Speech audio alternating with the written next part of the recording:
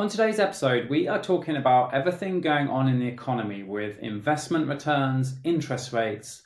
So we start by talking about interest rates and what's happening with them and what do the experts predict is going to happen in the future.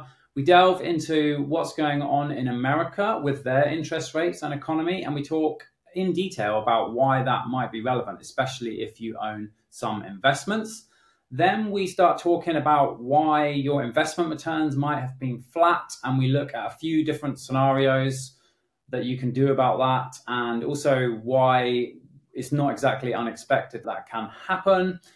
Then we go into talking a bit about bonds and what's going on in the bond market. Again, if you have investments, that's really relevant to you there. And we talk about whether bonds are back. So if you're into investing, if you've got a mortgage or you've got some cash savings, or you're just generally interested in what's going in the economy in general, then this is the episode for you. Don't forget, if you like these episodes, hit the subscribe button on whatever player you're watching us on. And if you're watching on YouTube, drop your comments down below and we'll do our best to answer them for you. Thanks so much for watching or listening. Let's get into the episode. The Medics Money podcast helps doctors, dentists, and other professionals make better financial decisions. Hosted by myself, Dr. Tommy Perkins, a GP. And by me, Dr. Ed Canterlow, a GP, but also a chartered accountant and chartered tax advisor. This podcast is for general information only and does not constitute any form of advice, and tax allowances and rates are subject to change.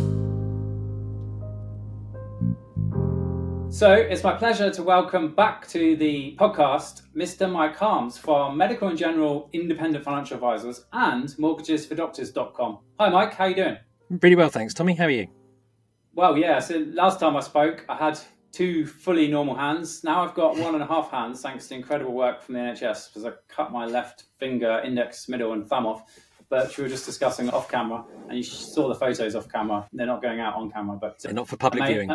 No, it's bad. But amazingly grateful for everything that's been done for me, and things are going well. So let's just get straight into it, because this is like your regular slot where we talk about what's going on in the markets, answer like common questions that I'm sure you're getting, like should I sell all my investments and pay off my mortgage or something because of... So where are we going to start with what's going on in the investment market and the economy in general? Sure. So do you want me to share a presentation to bring that up? Yeah, let's do it. Got slides if you're on YouTube. Don't worry if you're not on YouTube. We'll do our best to explain what we're seeing. Okay, so just a little disclaimer here. This is not financial advice. Past performance is not reliable guide to future performance. So I think I really wanted to start by talking about what's gone on in 2023. It's been a bit of a funny year, really, because we've seen a continuation of interest rate rises, successive interest rate rises over this year, and that's set to continue. But there's been a bit of a softening on the thoughts around how much further interest rates are going to go. Certainly the European Central Bank actually raised interest rates by 25 basis points. That's 0.25% in our money at September. And that's not what they were expecting in the markets. They thought that inflation is under control very much in the Eurozone and also within the US. So it was quite interesting to hear and see that it increased, that, and also then trying to understand what it is that's driving those increases. Now, GDP, which is gross domestic product, this is about all the growth we have within the economy, so it's how much money we're effectively making as an economy, have also downgraded significantly for 2024. And that is really putting even more pressure on economies as a whole. And it means that recessions are possibly more likely. But the one country that is bucking that trend is actually the US at the moment. And the US are really starting to see some reasonable data. They're starting to show that there is a growth gap between the Eurozone and the US. And that's really quite heartening in the sense that it's likely that the US interest rates are now sort of peaking out. Now, that might not seem really relevant to us here in the UK right now because, well, why would we care about the US? Why would we care about the Eurozone? Ultimately, we care about those countries because they're the first ones that are probably going to come out of this current economic situation that we're in. And if we start to see growth in those countries, that effectively will start to translate into the UK in due course, although there are subtle differences as we go along. But if we're focusing on the UK, let's talk a bit about inflation. inflation is this fictitious thing that, well, I say fictitious, not fictitious, but it's a measure of changing in the cost of goods and services year on year. And it's a rolling 12-month figure. And what this graph shows here, and this is all information that's freely available from the Office of National Statistics, but what it shows is the trajectory of the inflation growth for the last 2 years. And that's really when we started to see the rise in inflation. It started around September 2021. And then obviously we started to see rate rises at the beginning of last year. And what you can see is, as time's gone on, the areas that have consumed the largest proportion of inflation has actually been housing and household services. That incorporates things like gas and oil and heating. So you can see in the middle, that sort of dark green bar, that's where the vast majority of inflation is coming at the moment. But what's been really intriguing over the last 6 months is that we've started to see that reduce, and you can clearly see this on the graph here. But what has been increasing and has actually maintained itself has been our sort of frivolity, going out and spending money in restaurants and hotels, food and non-alcoholic beverages. So food has obviously maintained itself in terms of inflation, but the sticky bit, they're now talking about something called core inflation. And they're saying that that sticky bit is the restaurant and hotels and recreation and culture. That doesn't seem to be reducing. So, Tommy, I'm not sure about you, but it still feels that there are a lot of people out and about spending money in the local area. Going down to the local high street. Are you finding restaurants are full up? Is the high street still busy? What's your sort of experience at the moment?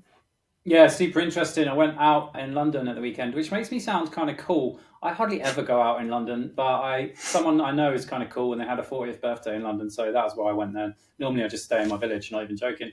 But the place was absolutely packed.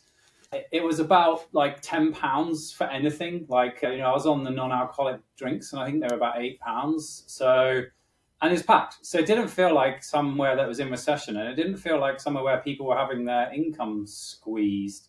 So I guess maybe there are people that are out and about, maybe don't have exposure to housing and household services, but then I guess they need to heat there, wherever they're living and stuff. I don't know. It feel pretty vibrant to me.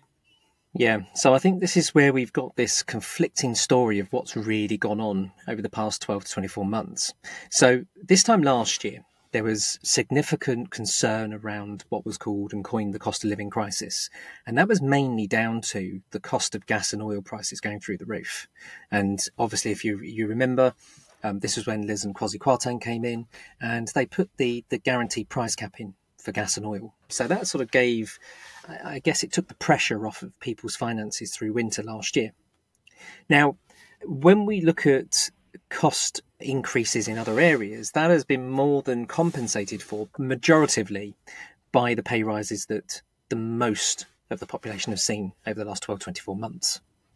And so what's actually happened is interest rates have been going up, but they haven't been impacting people yet, and I'll come back to that in a minute. There was a cap on the energy costs this time last year, and that meant that actually the original concern around not having enough money throughout the winter majoritively declined and pulled back. And it's really only been probably from this point forward when interest rates are starting to trickle through in mortgage rates for people, and obviously we've seen rent rises as well, that things are getting a little bit tighter. But there is still also this phenomenon that is out there, which is people are still wanting to spend money and live for the day off the back of being cooped up for a couple of years through COVID. And so we've got this very strange situation going on where on one hand there is a potential cost of living crisis, but there are also a big group of people that are still going out and spending money because they're feeling, well, who knows what tomorrow might bring. And economists are struggling to work out what is driving this underlying inflation. So they're now talking about core inflation and then imported inflation. And what we found with the imported inflation was that was the gas and oil prices coming through. As you can see here, if you look at transport costs, which was the burgundy colour, that's actually reduced dramatically. So that was where the cost of petrol and diesel went up significantly. But what you can see consistently are those bottom bars, which are covering recreational culture, other goods and services, restaurants and hotels, and furniture and household goods, still remain relatively static and in some cases expanding slightly. So why is this important? Why does this matter? Well, if the cost of things increase year on year at this rate, but your earnings don't keep up with that level, then effectively you can't afford the same standard of living. And where we sit right now, inflation is continuing to be sticky, and actually they think inflation is going to tick up a bit in the August stats and then continue to drop over the coming months.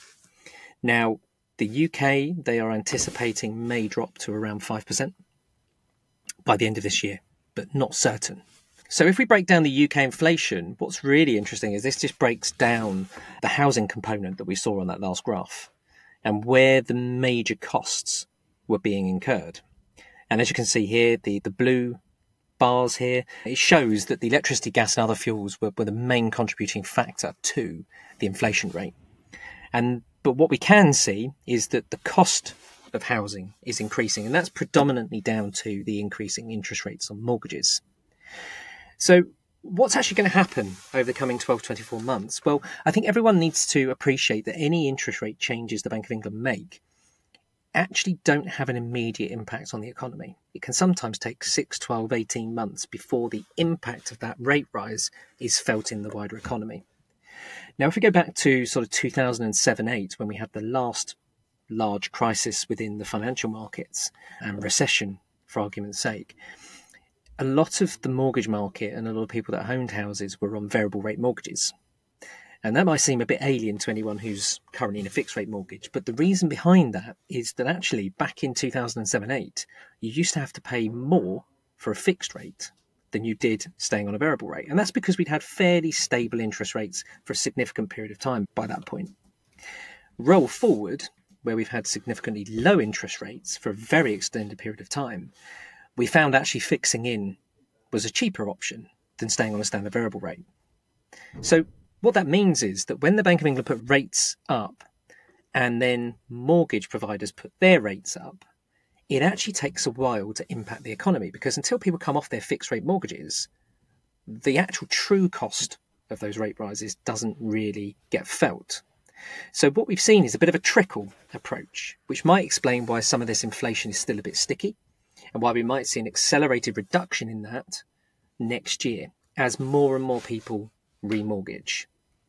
So interestingly, we're seeing around about £400 to £600 increase on the average mortgage per month, just when people are coming up for remortgaging.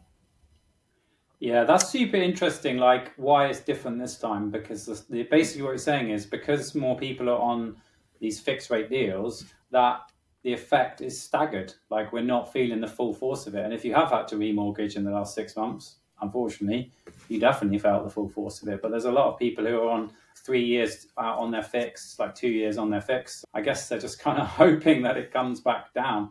But that's super interesting why we haven't seen the full effects. And yeah, those graphs are super interesting. I also love the colours that you chose. Very kind of earthy, on-trend colours. So I like that. It wasn't me. That was the Office of National Statistics. But I've just borrowed this data from them. Cheers, ONS. I just wanted to loop back, about the US as well. Like the reason why the US is that if you hold a globally diversified investment portfolio like myself, then approximately 64% of your investments are going to be in the US, which is why it is actually relevant to a lot of us. And I was just looking at the S&P 500 for the year. So 52-week low is 3,491.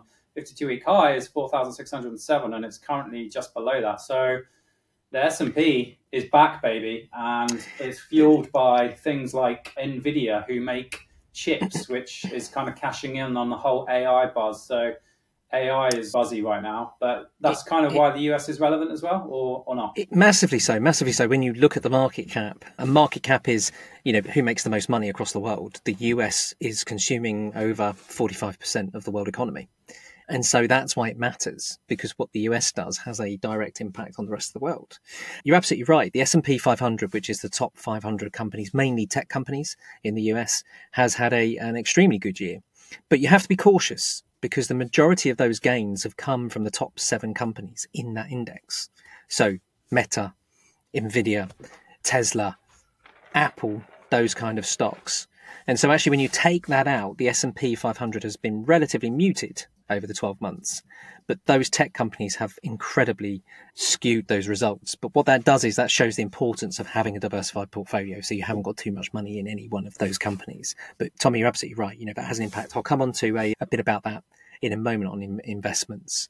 So the graph I'm now showing is really just a comparison of the inflation rates between the G7 and the EU. And what it shows is that the UK is still in the worst position out of all the countries that we are highlighting. The US is definitely on trend. They're getting themselves back below 2.5% on the inflation rate. And if they can continue with that rate, that means that the interest rate rises have done their job. So is it worth me explaining why interest rates go up to curb inflation? I think it definitely is, because I was just thinking we've gone in pretty high level here and pretty hard, which I like, and I know a lot of our listeners like, but let's just roll it back, like exactly what you just said. What is the relationship between interest rates and inflation? So if we think about what inflation is, it's the increasing costs year on year of everything we buy, use, have in our lives. And if that is and then we need to understand what drives inflation. A lot of it is demand. So if we go look back at economics, the main driver here is supply and demand. If there isn't enough supply of a widget and everyone wants that widget, the more and more people will be prepared to pay more for that same widget. Now, we saw this with second-hand cars because new cars you couldn't get hold of due to COVID, lack of microchips, all those sorts of things. So all of a sudden, the second-hand car market rose incredibly fast because there was a demand for cars, but there wasn't enough supply. So that's the general premise behind inflation, supply and demand. Now, what happens then is if inflation is unconstrained and we allow it to keep going and going, it's not kept in check, then we might find ourselves in a position like Zimbabwe have actually in the past, where their inflation rates are crazy and a loaf of bread can be 1,000 times more expensive the following day. That's probably a slight exaggeration, but there have been instances of ridiculously high inflation. Venezuela, same. Absolutely. So you see it and it becomes unsustainable and it breaks economies and it breaks people, and the divide between poor and rich becomes even greater. And so generally what a country wants for their economy is that we have reasonably stable inflation, and the Bank of England have always asked or always aimed to gain a 2% inflation year on year because they felt that's a sustainable level of increase in the cost of goods and services, assuming that most people will see an increase in their pay in line with inflation or slightly above. And that wouldn't be unachievable, would it? If inflation's at 2% and you thought you might on average get a 2.5-3% increase a year, well, that seems good. Everyone's getting wealthier, but we're doing it in a reasonable and managed way. But when inflation gets up to 12.5%, that becomes unsustainable. That becomes difficult for businesses, companies, governments to increase salaries at that level and to maintain it, because that just has a knock-on effect. And this is the whole point of something called stagflation, is if everyone keeps getting inflationary rises in their pay and then we don't change our behaviour and we keep spending, then the demand is maintained. And that demand drives inflation. So ultimately, what the economy or what the government and the Bank of England are trying to achieve here is to squeeze people's pockets, is to stop us spending, is to reduce the demand on the goods and services we have. And if we can do that, what that actually does is takes the heat out of the inflation. So I think of it like a pressure cooker. I don't know if anyone remembers the old pressure cookers you used to put on the oven, to a lid and, a base. The interest rate increases is about releasing that valve on top and allowing the inflationary pressures to dissipate. And that's why the government only has this very blunt tool, or the Bank of England rather, has a very blunt tool to curtail inflation. And it's purely about reducing your spending power. And so that's when we go back and say, well, actually, our experience at the moment is that people are still going out and spending money. So the interest rate rises aren't having an impact on people's capacity right now. And if it's not having an impact, well, what are the reasons behind it? We had some savings off the back of COVID that people want to spend, combined with probable reasonable increases in salaries for the majority of people, combined with the fact that interest rates aren't really hitting people yet, And there is a big swathe of the UK population that are on fixed rate mortgages at very cheap rates. So hopefully that explains inflation a little bit more and why we find ourselves where we are. It does, yeah. I think John Major was famously quoted back in the 90s with interest rates saying, if it's not hurting, it's not working, in terms of interest rate rises, which is why, I think there's a lot of commentators saying, let's pause interest rate rises and see what happens. And then there's a similar argument saying, if it's not hurting, it's not working. So absolutely. The problem with that is because, like I said earlier, interest rates rises take a while to take an impact and have an effect. The Bank of England have a really difficult job to actually determine when's enough. And do they keep squeezing the interest rates up because there's not having that immediate impact? But like I said, the decision today won't impact people probably for a while. And all it will mean is that when people do start to feel the impacts, they will feel it very hard. And what that can then mean is that we might actually find ourselves in a recession. And a recession is where the GDP, the gross domestic product, how much money the UK government make every year, or as a UK PLC, how much we make, goes into negatives. And that's for 2 quarters. So 2 quarters is, 6 months. So if we have 2 consecutive quarters of contraction in the UK economy, that is deemed a recession. How deep that recession goes will be determined by what happens to companies. So what we're talking about here is inflation. But if we're going to curb inflation and bring that back under control, that effectively reduces the demand for goods and services.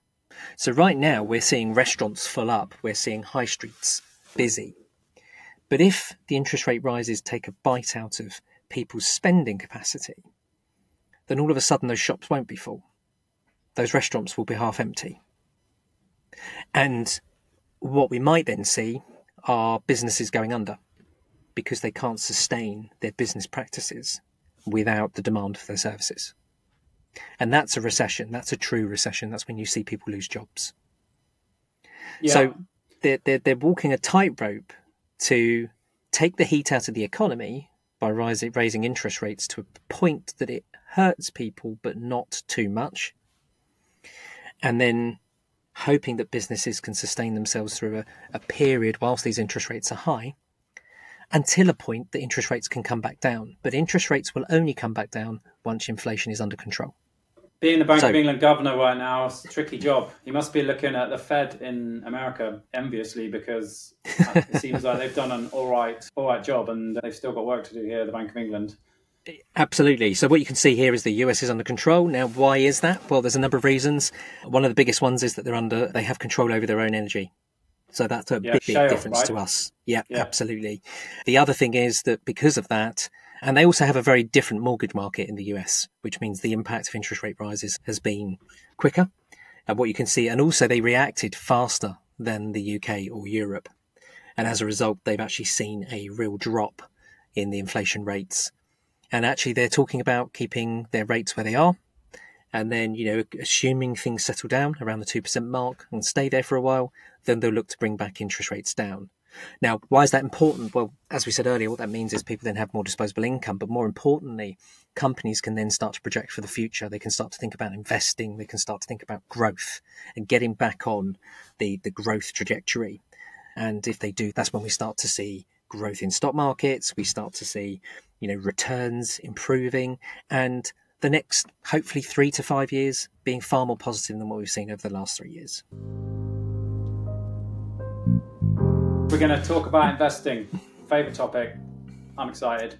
I've been getting a few sort of people saying, and I'm sure you get this as well because this is your job. My investments have been flat for the last year. What's going on? Should I pay off my mortgage instead of invest and stuff?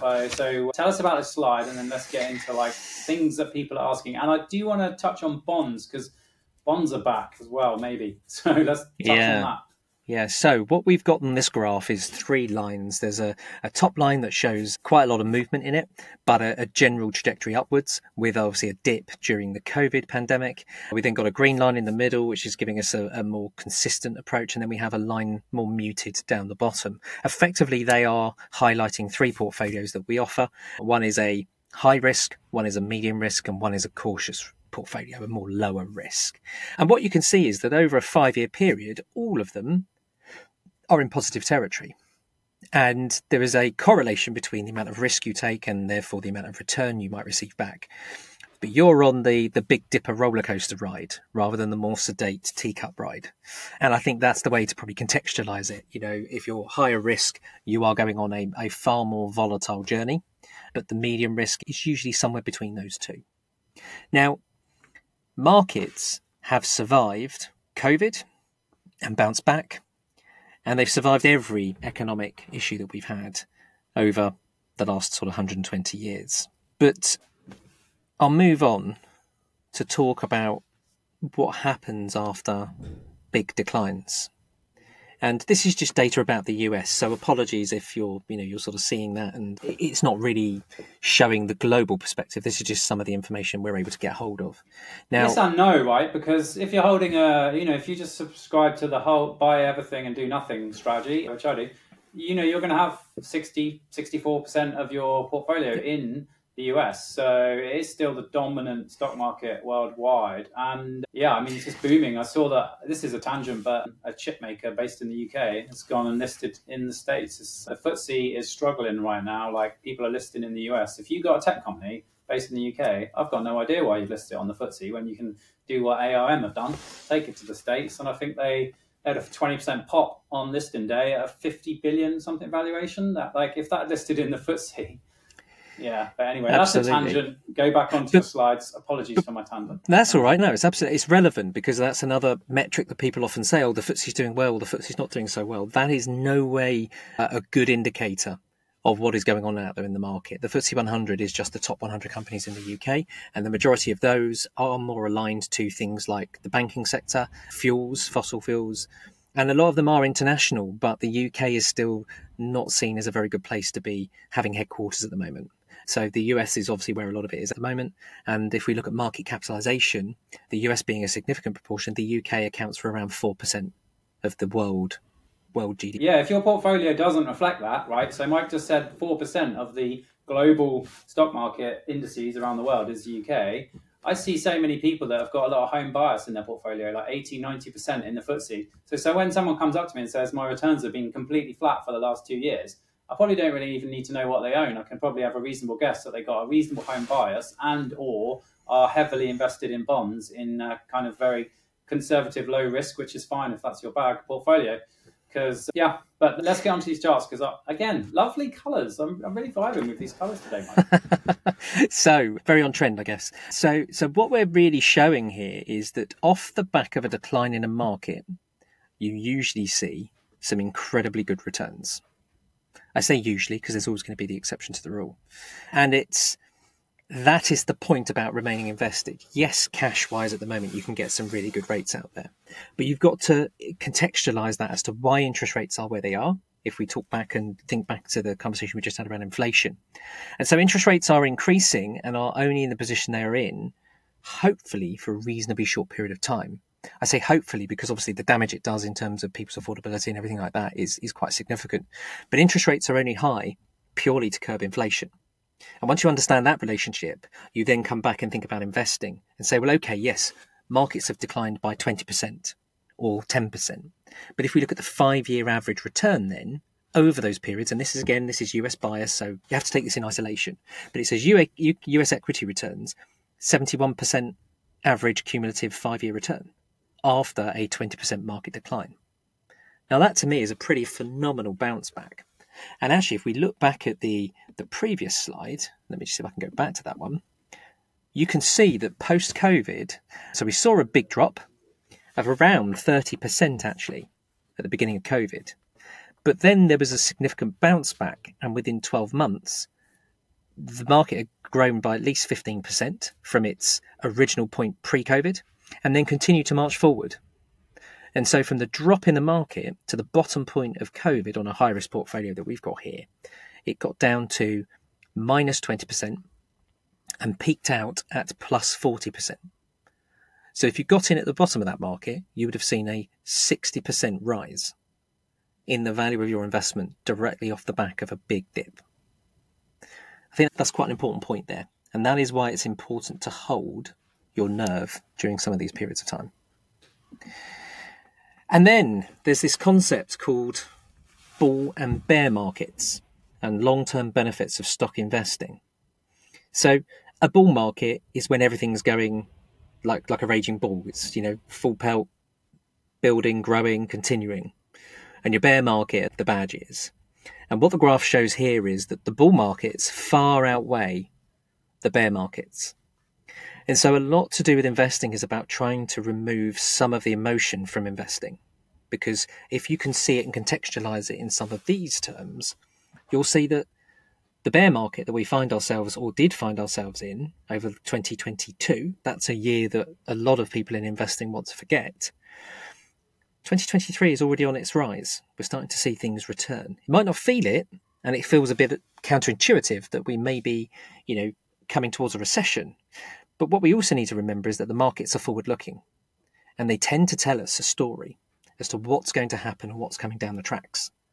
So when we find ourselves in a bear market, usually that is telling us that in 6 to 12 months, the economy won't be in a great place. And then vice versa, when it starts to improve and we start to see hopefully the beginnings of a bull market, that's a positive sign that things are going in the right direction. And if we look at the US, it seems inflation is under control, and that means that interest rates will come down at some point. Now, I know that sounds a really rather loose statement, they will come down at some point. But You're they really should putting come your down. neck on the line there. I really am. They should come down in 2024, and the markets are sort of suggesting that they believe that will happen. So it's about sentiment and general feeling around where the markets are going. And that determines a lot of the growth we see. Yeah. So my take homes, not advice, but what you're sort of suggesting is investing is a long-term game, not a short-term game. You showed those 5-year returns, the volatility, and all of those portfolios that you showed us, A, B, and C, are positive over the last 5 years, just varying degrees of positivity. In terms of the composition of those, you said high risk. So that's portfolio A. Is that just like 100% stocks is what you would say high risk? Yeah, 100% equity. 100% equity, yeah. And then B might be like 20% bonds, and then C might be this classic 60-40. Is that basically? No, so the middle line would be, so the medium risk would be a 60-40 split, so 60% equities, 40% bonds. And then the bottom line would be 20% equities, 80% bonds. Yeah, wow. Okay, so bonds have been struggling, but maybe not at the moment. But like this slide as well. I'll talk to you about that in a moment. But this slide here just shows you the average annualized returns 2 years after a recession begins, and it's listed all of the recessions there that we've had over the course of time. Generally, there are obviously, you can see there's about 4 instances where 2 years in people are still down on their original investment, 1929 being the big stock market crash, but the majority are above the line after 2 years. So that again just tells a positive story in general terms, and I think it's clear to say, investing isn't a short-term gain. This is about long-term returns. It's about allowing your investments to grow for a continued period of time. And a classic Warren Buffett quote is that you haven't lost money unless you sell. And you haven't gained 33 money. 33 minutes and 29 seconds on the sweepstake. Who had that in the sweepstake of when a Buffett quote would come in? I was just trying to hold myself back. But 33 minutes, 29 seconds, someone has the prize. Congratulations. But it's true, isn't it? You haven't lost unless you crystallise or you sell. Now, coming back to your point earlier about bonds, well, so what are government bonds? What are bonds, corporate government bonds? It's basically borrowing of money. And in return, they will give you back your original money after 5, 10, 15 years. That's the general term. And then they will give you a return on that money. So it's called a coupon, but in essence, an interest return or a yield. Now, bonds are bought and sold on the market, and they are inversely correlated to interest rates. So what that means is interest rates go down, the value of the capital value of bonds goes up, which in turn means yields go down. Now, what we've found is that over the last 14 years, due to the sort of 2008 credit crisis, is that the capital value of a bond was overinflated and increased significantly.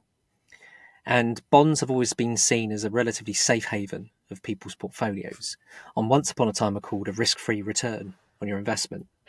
But what we've seen is a big correction in that market over the last 12, 18 months, because as interest rates have gone up, the desire to invest in corporate and government debt has gone down, and that has an impact on the capital value. So what we've actually seen is a correction in the bond market, which has been talked about for many years, and it's finally happened off the back of COVID and the Russia-Ukraine war, amongst other things.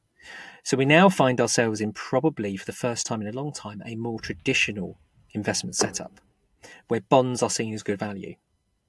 And that means that they're not overpriced and they give a reasonable return, and therefore they are seen as a big part now of people's portfolios going forward. Awesome as always. Hopefully that helps to weather the storm if you're struggling and wondering, should I sell all my investments and buy gold or something like that? Yeah, bonds, interesting. I don't own any bonds, but I've explained that elsewhere. But I think the role of bonds is to de-risk your portfolio. As you said, that I like that. They were called. What did you say they were called? Risk-free investments in the past. I can't imagine that getting past. So if I go back to my university days when we were doing economic theory and stuff like that, it was called the risk-free return, and it was seen as a baseline to people's portfolios that you might get 2% risk-free return because bonds are slow and steady. They do what they say on the tin, but that was pre-credit crisis. That was pre-quantitative easing. That was pre all sorts of things. Quantitative easing was the damaging part of why that bond market changed dramatically, and also had a huge impact on the retirement income and valuations of final salary schemes that people had, and caused a pension black hole. So that's, again, another untold, probably for another day, that conversation. Risk-free return. We're back to potentially that. They might not want to call it that anymore, but that's what it was called once upon a time. Yeah, but I think basically the role of bonds is bonds aren't going to make you rich. They're just going to stop you from losing it all, because they kind of they make your portfolio less volatile. So if you're the kind of person who checks your portfolio every day and you get in a panic when it drops 5%, 100% equities, probably not for you, not advice. But bonds can help to kind of temper that down a bit as well. But then I also think, and I like to get your opinion on this, is that if you've got a conventional pension setup, right? Your pension, you're not in the NHS pension. Your pension is invested in the equities and bonds. And so you do not want huge volatility in that, because you need a certain guaranteed level of income in your retirement. Now, the way I think about it is that my investment portfolio is like a little side pot, which is going to get me out of jail early. So, I'm all in on early retirement and I'm on track for it. I already got like a super boring, stable investment like bonds, which is the NHS pension. So that's why I personally do not own any bonds. Criticise my approach. It's not advice. Do your own research. Please don't copy me. This is a reason not to copy me. But that's how I think about it, because bonds are boring. Bonds stabilise things. I've already got a really boring and a really stable investment plan for retirement. It's called the NHS pension. So I might as well just go 100% equities in the rest of my portfolio. And yeah. So it really comes down to your financial position today, how much you want in retirement, how you feel about risk. What I'm trying to say is there are too many variables to be able to give you a straightforward answer today. Now, that's not cop-out. That's just being good, prudent financial planning. However, if you want some generalizations, if you start when you're 20 and you start investing on a regular basis, then you get to take advantage of pound cost averaging. You've spoken about that many a time before. But also that gives you the ability to probably take more risk because you're playing with a smaller amount of money. You've got a very long time horizon, 30, 40 years. And so you can afford not to look at it, allow it to do what it does, trust in possibly the market, economy, and that it will grow over time. There's no guarantees, clearly. But you don't need to worry if it goes down by 30% or up by 70% because you can't access it. You don't need it right now. Normally, if you need your money sooner, then absolutely you may not have 100% equities. You may temper that. If you need money within the next 3 to 5 years, well, investing is probably not for you because you should be contemplating and saying, well, okay, I need that money. I cannot allow that to drop in any way, shape or form. Your capacity for loss is very low. Whereas when you're 20 and you're putting £50 a month in, your capacity for loss is very high. Now, if you're like Tommy and you have a guaranteed NHS pension, then that means that you could argue that is your risk-free return. That is your base level of income that you need in retirement. And as long as you're happy and comfortable with that level of income, well, then you may be able to take some more risk. But taking risk and actually your tolerance for risk are two very different things. So you might have a high attitude to risk, but your actual tolerance for risk could be much lower. So the classic is, will it wake you up at night wondering what's going on? Are you looking every day fretting over what's happening with your portfolio? If the answer is you are fretting every day looking at it, has it gone up, has it gone down, can you continue, and it's causing anxiety within you, well, that would be suggestive of taking too much risk.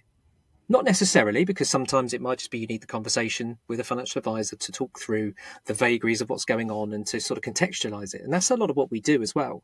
Majoritively, if you're self-investing and you are taking too much risk, then that probably means you are going to feel quite anxious about what you're doing.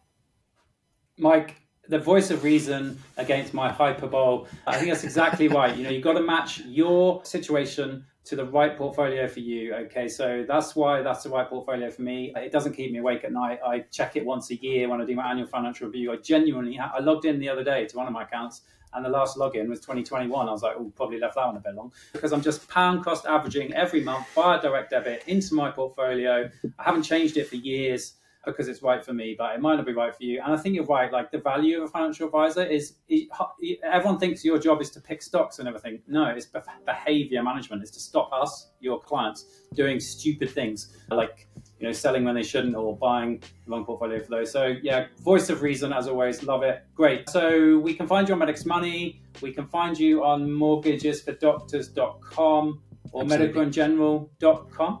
.co.uk. Apologies. .co.uk. Thanks so much, Mike. Look forward to the next update. Take care. No problem. Thanks for having me.